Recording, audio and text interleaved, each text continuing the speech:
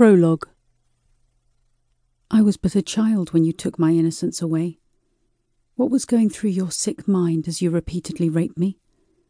When I pleaded with you, "Please, Daddy, no." How could you smile at me when you could see pure fear in my little eyes? How could you get pleasure from a child so small, so young, so vulnerable? Do you remember I cried in pain with every thrust, as you strived to gain your sick gratification? Do you remember how you stank of diesel and body odour, and how your disgusting heavy frame loomed over my tiny body and hurt me so badly?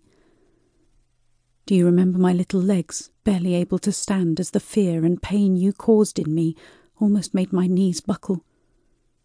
Did you ever look in my eyes and feel disgust for what you were doing? Do you remember you would throw me around like a little rag doll and make me believe that it was all my fault? Did you hear me crying?